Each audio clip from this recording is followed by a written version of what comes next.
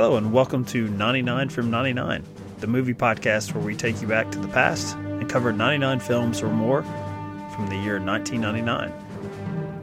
I'm your stubborn Kentuckian host, Michael Deniston, joined every week by madmen of the airwaves, Ben Zook. Why take a journey to the past? Well, perhaps like you, we've looked out our window and seen the world grow smaller, colder, and scarier. Not here. So sit back, relax, and come back with us to a time when theaters were full, tickets were affordable, and there were so many good movies you couldn't possibly catch them all. That's what this podcast is here to do, so we hope you take the entire trip with us, 99 episodes on the films from 1999.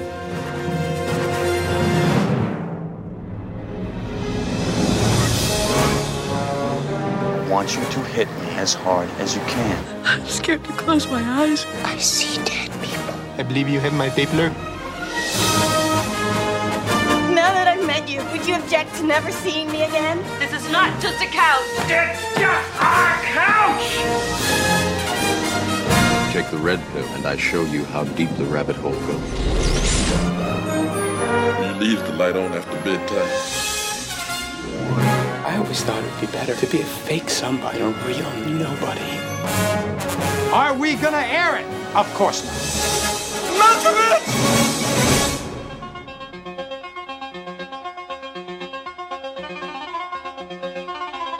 There are 8 million stories in the Naked City, and this was one of them. Out here in the fields, I found for my meals. The 44 caliber killer who calls himself the Son of Sam struck again last night. You fucking think he's a fucking killer? He's the Son of Sam, the 44 caliber killer. I thank God that it is a white man that kills all of those white people. You're a fucking dog of society, man. You're on a leash to a certain way of thinking.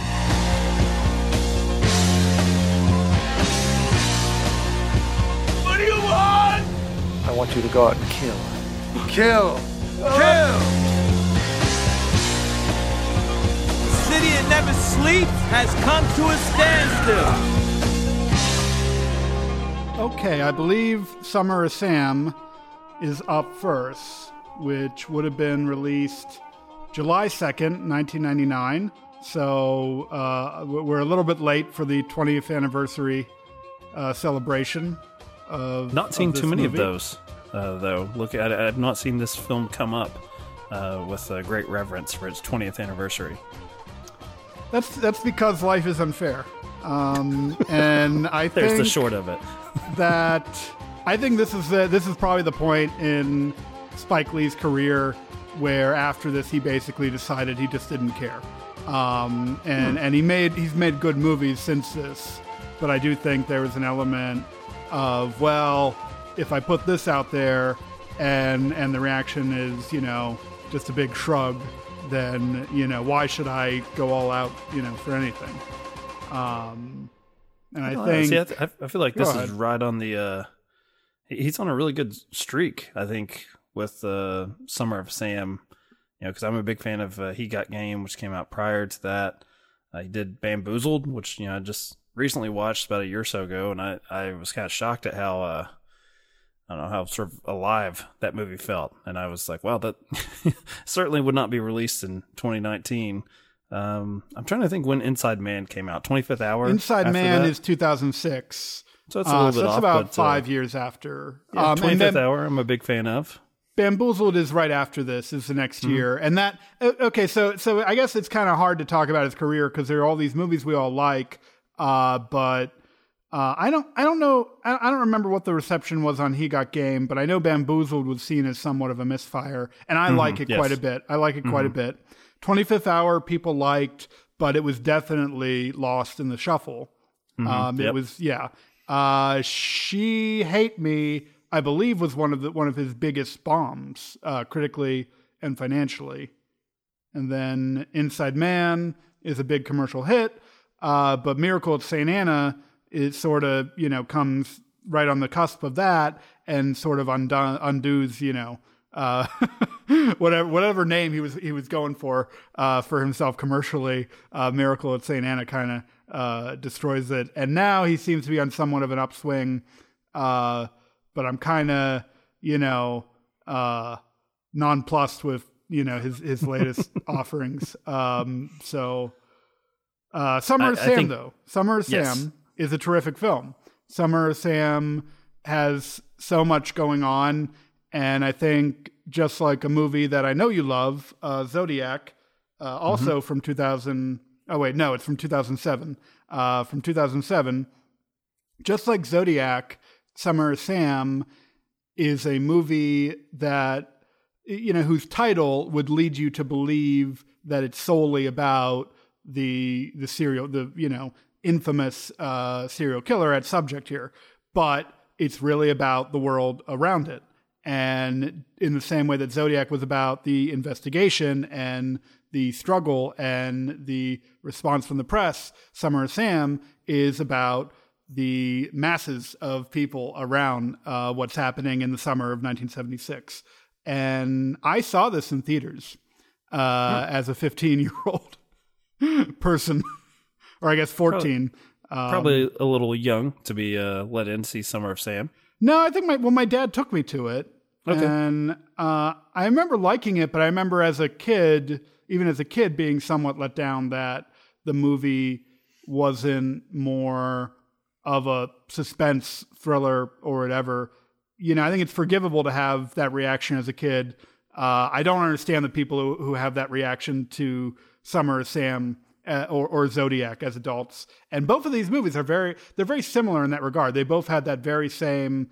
There was so much talk about them when they came out, but they both had that same kind of reaction where people were just like, "Oh, well, this could have been more entertaining," which like you missed the point entirely. Congratulations. I think Summer of Sam is really entertaining, but I guess our experiences are similar. I did not see this one theatrically, and I don't remember why. I think I was interested, probably for the wrong reasons. I was like, oh, cool, a serial killer movie, Spike Lee. I like his stuff, but I don't remember when I got around to it. At some point on video, and I remember being kind of disappointed and somewhat agitated by this movie, which is strange for, I would have been 16 at the time. My response is, what was all the sex? What's with all the sex nonsense in here? And you would think that would not be the response from a 16-year-old boy, but I felt like coming out in the summer of a film we're going to talk about shortly with Eyes Wide Shut.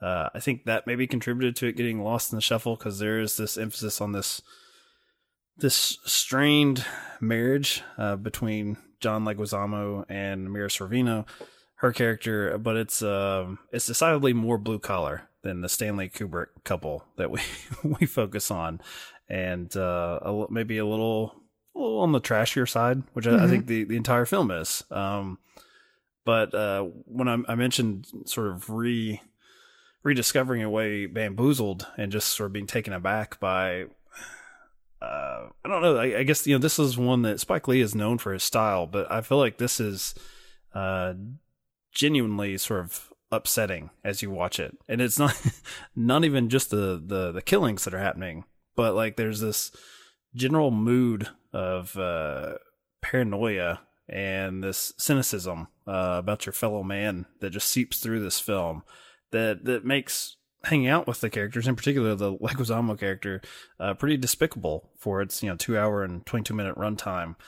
So while I agree with you that the adults in the room from 1999 maybe should have pushed this one harder, I could see this one initially, even as an adult, kind of taking you aback and just feeling, one of my favorite words, just feeling icky after you watch the whole thing.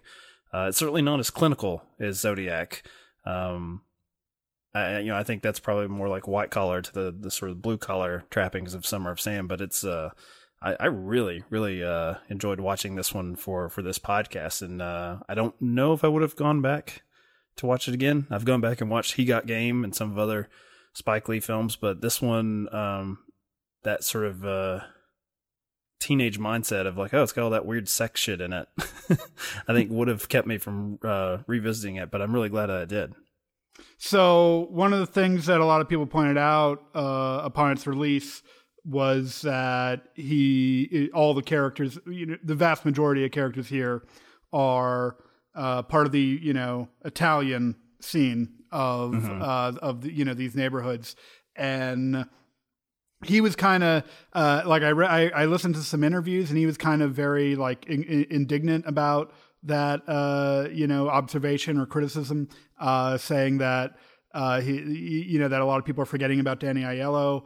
But it is interesting, in that respect, that he does profile the neighborhood in a very similar way to how he did in Do the Right Thing. And just like Do the Right Thing, Summer of Sam is mainly about a protagonist coming to a breaking point and having to make the right or wrong decision, and he doesn't really know what the right or wrong decision is. Unlike Do the Right Thing, I think it's pretty clear that he makes a terrible decision at the end of this movie, and I love how the movie is so amoral about it, and doesn't become a gigantic soap opera like something like Crash, which I actually like. It never feels like that. It really feels like a very straightforward, unsentimental capturing of these people.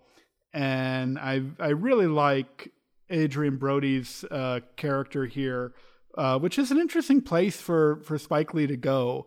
And the other thing being covered here, besides the Son of Sam killings, is this move culturally from disco to the beginnings of punk. And that's really what is at heart of these characters feeling like they're like Richie, like Adrian Brody's character is not really one of them anymore, is that he's not listening to the same music. He's not dressing the same way. He's also, sleeping with different people and people of the same gender. And, there's a lot of really interesting things being dissected here. And you can even feel it that when Vinny and Deanna go to their normal club, and it's a lot emptier than normal. Part of that is the threat from Son of Sam. Part of that is just people moving on culturally. And, there's a lot more going on than I think people wanted to give it credit for. Well, there's a lot of anger from the blue collar characters of feeling like they're left behind. And I know we're just talking about, in this instance, a pop culture movement, but there is a sequence where they attempt to support their friend, played by Adrian Brody, by going to, I think, is it CBGB? I think, and just looking at the punk scene there and the way that the punks look back at them, definitely coming right out of the 70s disco sort of get up that they're in, dressed to the nines for a night out. But even Vinny and Deanna, like they're not welcome or accepted in the that world that they aspire to, Studio 54. Like they can't get in. It's like they're good enough for their sort of local club, but there is still a barrier there. And I think it really contributes a lot to the unlikability of the Leguizamo character, but there is a little bit that, like, you understand his this building and sort of bubbling rage he has about feeling like a big fish in a small pond. And when his friend comes back with this look, it's like you can tell that he's mildly kind of curious and interested in him, because he gives him a little bit more leeway than the other sort of stock neighborhood guys do. But he's not willing to make the leap, and that angers him. It's these are all self-inflicted wounds, and that contributes also to like the relationship between the marriage. Like he says throughout the film the things that he can and wants to do with these other women behind his wife's back, that he would never entertain the notion of doing sexually with her. And even when she seems kind of interested and trying new things in the bedroom, it discusses him about himself and about her. And I love that dynamic. There is a little bit of this that Eyes Wide Shut is one of my favorite revisits, that I really kind of like the idea of watching them so close together in that way, because I do feel like the Leguizamo character is, far more well drawn than the Tom Cruise character in that way. Like, where those, the Eyes Wide Shut seems to be about ideas, like theories. This seems to put them into practice. Like what happens when you try to bring those worlds together, and when you get upset with yourself at the attempt to do so, and it failing, and it, as you sort of reference, towards the end of the film, the horrible betrayal he has really doesn't have much to do with his marriage. That's not really the buildup. It's what he does to his friend. He's so self-centered, like he's so narcissistic and self-centered, and it starts with him narrowly, missing, being killed by David Berkowitz early on in this movie, while cheating on his wife. Yeah. It's such an unflinching portrayal of this guy that who from the very first scene, we know this guy has major issues and is probably beyond redemption. And yet, you really can't turn away from him. I love these scenes later in the movie of him really losing control, and there's like a stretch in this movie that begins when he goes in to tell his boss, Bebe Neuwirth, at the hair. He's a hairdresser. We haven't mentioned it, but he's a hairdresser, and he goes to tell Bebe Neuwirth off. And there's just a stretch of time in this movie that just feels so real that I can't get over it. Well, you're sorry about what you made me do. You're sorry what I did. You're not sorry what you did to me. You're not sorry that I trusted you and you used me. I'm sorry. But baby, I'm not me, okay? I'm fucking going through a lot of shit right now, all right? He's in a cult. Richie's in a cult, okay? He's got me coming or going. He's brainwashing me. I don't even know who the fuck I am lately, okay? So the shit I'm doing right now is not even me. I'm not even responsible for it. Do you see what I'm saying? Come on. Come on. You're blaming Richie for what you're doing? Come on. Come on. You know what? They fucking think he's a fucking killer. He's the son of Sam, the 44 caliber killer. That's what I gotta fucking deal with every day. Stop it! What does that have to do with you fucking other women? Come on! I am not stupid! I never said you were fucking stupid. I'm telling you that I fucking love you. You can't fucking leave me over this shit. We're fucking husband and wife. Do you hear what I'm saying? We had 2 fucking great years. You're not throw that out for this piece of shit. What fucking Big Mouth Gloria says to you? See? I'm gonna throw it all out. I'm gonna throw it all out. All of it goes out the window just like you threw it out. I don't give a shit about all that fucking crap either. That's throw every fucking thing out. I don't give a shit. You love me. Fuck you. And I know from reading up on it that they did a lot of improvisation and everything. Oddly enough, from a script that was originally written by Michael Imperioli, who has come up a bit on this podcast already, as we talked about The Sopranos when we discussed Analyze This on an earlier episode. And I imagine that improvisation really contributed to these really great scenes that Leguizamo has with Mira Sorvino late in this film, where the emotions between them are so raw and so unfiltered, and Brody, can't contain himself, because I'm right, he knows I'm right.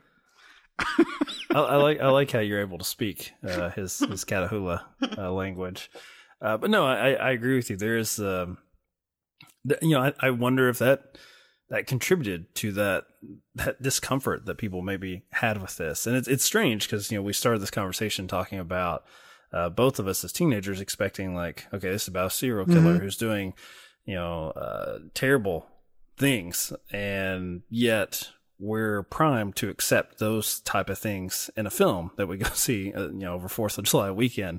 But the abuse that is hurled between people who have grown up together and suddenly have, the only reason they have to think that their friend is a serial killer is that he's got spiky hair now and likes to speak with an accent.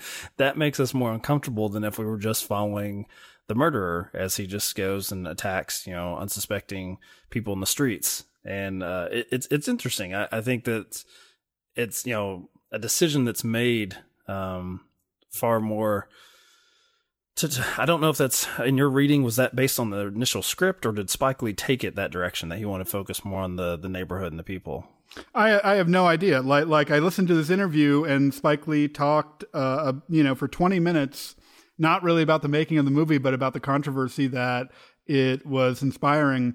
And I know it's weird to say this, but apparently this was like considered a super controversial movie when it was released. The New York Times had an article the week before its release where they basically interviewed David Berkowitz and had David Berkowitz, the son of Sam Killer, the actual guy, criticizing, Spike Lee. And it's like, wow, strange bedfellows, for sure. And so if you look it up, you can find this interview on YouTube of Spike Lee, just really feeling like he had been really taken to task for making this movie. And it's so odd because you watch it now and the movie is so far away from being exploitative. The only place I could think you could criticize it for that would be this really interesting cinematic sequence where Spike Lee juxtaposes one of David Berkowitz's killings with the commentators from a New York game or whatever. And yeah, that cinematically that sequence does really thrill me, but at the same time, I could see someone criticizing that one scene as being exploitative. I don't understand the criticism of this whole movie being exploitative. The film's aims are so far away from that. The movie is so much more about the way the mob moves. And I'm not talking about, there are gangsters in this film, but what we're really talking about is we're talking about the mob of people, of vigilante justice, when society totally breaks down and people lose all sense of reason or logic. And what I love, you brought up the spiky hair. I forget the character's name. Is it Michael Rispoli? Joey. He plays Joey. Yeah, Joey. So Michael Rispoli is, drawing one of the sketches of David, of the son of Sam Killer, of what the police think he looks like, and put spiky hair on him. And it's like, of course, logically you're thinking, if he had spiky hair, I think the police would mention that. It would be a pretty identifiable thing, to find, if Richie was the son of Sam Killer. But they're so far lost, and they're using it as an excuse to give in to their base urges. And that's really what people do with all of these things. I think people, they're, if you can say people are ever comfortable with that idea, you look to something probably more famously like the Crucible, right? And there's still some order to the proceedings of hysteria, or there's the illusion of order. I don't think people like seeing, and this, these dumb characters try to establish their order, like you said, by saying, I wonder if the killer had spiky hair. Would it look like the only person I know with spiky hair? Probably. I don't think that people generally are comfortable thinking like that. They want someone that's, like a crusty old Emperor Palpatine looking guy to be giving, these commands to these simpleton people. And, no disrespect to Michael Rispoli here, who I think was the runner-up for the Tony Soprano role. He leans into it, and they all lean into, including our lead, John Leguizamo, they lean into being rather kind of dumb people, or people who just are in over their heads. And we not only do we have our main character Vinny, being the ultimate rat who sets up his friend. And, you get the impression he doesn't even buy into the fact that his friend really is capable of doing it, but there's he's just clinging to anything because there's no other good idea in his head. So let's just go with a bad idea. But spending most of your runtime seeing this guy's main obsession isn't really with the son of Sam. It's with fucking as much as he can. Like that. I think that contributes to the discomfort people have with a look at mob mentality when the leaders of our mob are just hung up on the fact on how to get the rocks off. And it's an interesting way to kind of examine it by, I think, looking at how people really think. Like we've talked about oftentimes how these films would age. Like, my assumption is most people on Twitter espousing a political viewpoint, in particular when it comes to pop culture, something offended them, or proclaiming that something should offend you, are really, 75% of their brain is thinking about how they can get laid. and how they can get laid online if they just phrase this tweet the right way that'll get enough people to DM them, and ultimately it will lead to sex. And I personally like a film where that, especially in this time period with the drugs going around, and this push to be a part of something. I think that's the other thing I really like about it, is this feeling of being left behind. We see a lot of movies about like young men, I guess in particular, feeling like they need to, somehow conquer enough before they sort of are put out to pasture, before they settle. And I like seeing this put in that time period in the 70s, before the AIDS epidemic, where it's like, this was the time that people could be free with all of that. But this dumb bastard decided to get married, and he's not honest with himself enough, or with, his wife, to express himself in the way that he feels like now is the time to do so. So I do have a question for you, though. Sure. Having watched this, do you think that, we often see like a character say like, I'm doing something wrong, I shouldn't be doing this. And you see this with Vinny's character. And then of course he does exactly what he just said he shouldn't be doing. Do you believe that he would still be the same way if you set this film in a different decade? Like, is this Vinny character the same if for whatever reason the story takes place in the 50s, or if it takes place in the 90s? Well, in the 50s, he's kind of like, in the 50s, the archetype would be like Don Draper, I would think. No, like, is that sort of what you're getting at? Like, but he can't be, as I guess boisterous about, his. He's definitely not John Hamm, staring off into the distance and having women falling at his feet. Doesn't exactly have the same strong resolve, but he does do things without thinking of the consequences or how it hurts people around him, and often blames others for his own mistakes. And the funny thing about Vinny is that he's always talking about God. He's always talking about religion throughout their apartment. There are crosses all over the walls and everything. Heavy emphasis during those fight scenes on those crosses on the walls as Deanna is, preparing to leave him.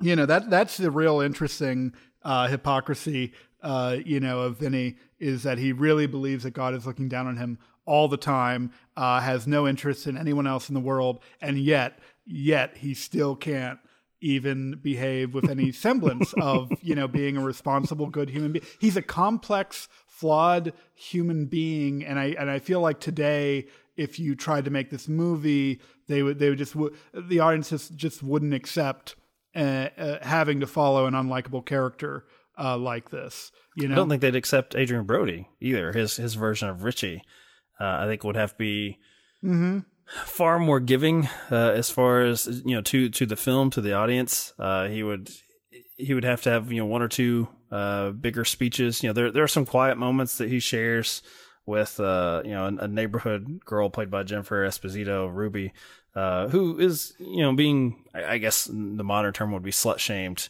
in her neighborhood. And even in those quiet moments, it's not like he just opens up to her about his hopes and dreams. He feels like a real guy who's, he's still also feeling things out. He's just not hurting others the way his friend is. He may be hurting himself with some of his decisions. He may be, I don't think that we're meant to buy that he's going to become this great new musician. No. Right. So this is a phase in his life, and, going forward, he may be a stockbroker. I have no idea, but I think that if this was made now, or even then, if they were like, okay, we can fix this to be more financially successful for all parties involved, he would have some sort of motivating factor where it would become more tragic what happens to him, like that there was a dream that was crushed, as opposed to him just being a guy who's young and he's just in between things. That's kind of where he is, and that it's the fact that he's in between things and sort of honest about it that gets him crucified in his way by these guys that he grew up with. And what's great about it is that his character has all these hanging elements that we never really get any closure for. While he's starting this new relationship with Jennifer Esposito, he's cheating on her with guys, and we never get any sort of real clue. Like in most movies, you would have the scene where Jennifer Esposito finds out, and then they fight and blah blah blah. But yeah, I think the fact that we don't get closure with Richie underlines what you're saying, is that this is basically an in between phase for him.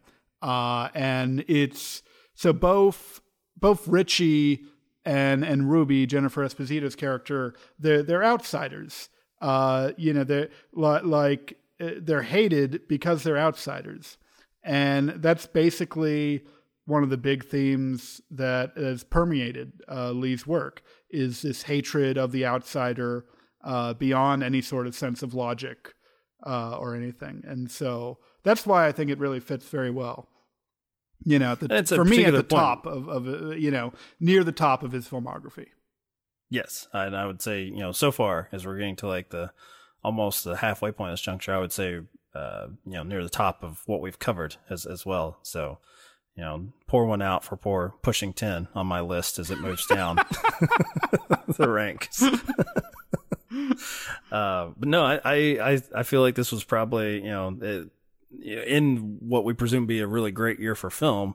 This one was missed, and I still feel that way. And I think it's really interesting that he picked that particular, point in time, that summer in the city, where there was a serial killer going on, that just contributes to a particular shift, a particular, manic energy that everyone feels like they need to be at the right spot to catch something, whatever that next wave is. And they seem to disregard the fact that they're actually living with other people in their lives, and they can't really have everyone in a holding pattern like you see with the Mira Sorvino character. Leguizamo would be happy if she just sort of stayed put, while he sort of worked things out on his own, but he is married to her and she is part of his life. And I think that's, you brought up with the Adrian Brody character that, there are some dangling threads.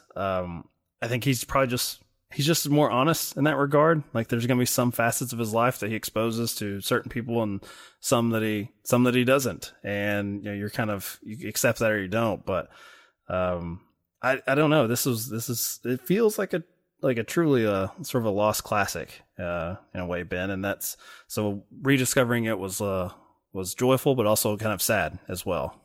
So the movie begins and closes with Jimmy Breslin addressing the camera, and both times he repeats a quote that there are 8 million stories in the naked city, and this is one of them.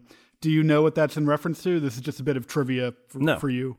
So we talked a lot in the past 2 weeks about TV shows that have been turned into movies with South Park and Wild Wild West. Mm-hmm. This is a case of a very popular movie from the 1940s that got turned into a popular TV series, and that would be The Naked City, which always, if I may be wrong, but always began with that quote. There are 8 million stories in the naked city, and this is one of them. And I've always loved that bit of esoteric thing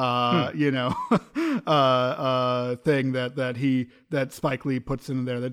So it sort of seems like something, only a real New Yorker at that time would really pick up on. And so I've always appreciated that. I just fact checked you, and you are correct. That was how they closed that show. All right. So now you got to trivialize me. Okay. On what's coming up next. It's not very fair. I have the Wikipedia page up for it right now. So. All right. Well, I will try to stump you with what I pick to be the clue or the piece of trivia. So this film, I would say, of a certain age, men of a certain age, would say that this was Best in Show for comedies in the summer of 1999. I can't even really pretend like I don't know what it is. So the next one up is... Well, you know what the reference is, right? The clue there? Well, Men of a Certain Age, Best in Show. You're talking about Eugene Levy? No? There we go. Yeah. Let's shine him up. We all like Eugene Levy. So next week we will be talking a lot about Eugene Levy. In American Pie. Just generally speaking, we're stopping the format. This is a Eugene Levy retrospective.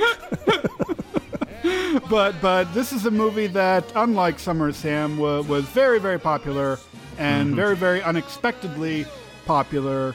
And so, yeah, you have that to look forward to. These little town blues are melting away. I'm gonna make a brand new start of it in old New York.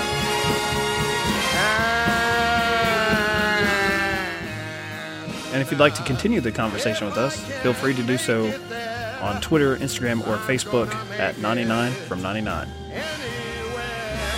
It's up to you, New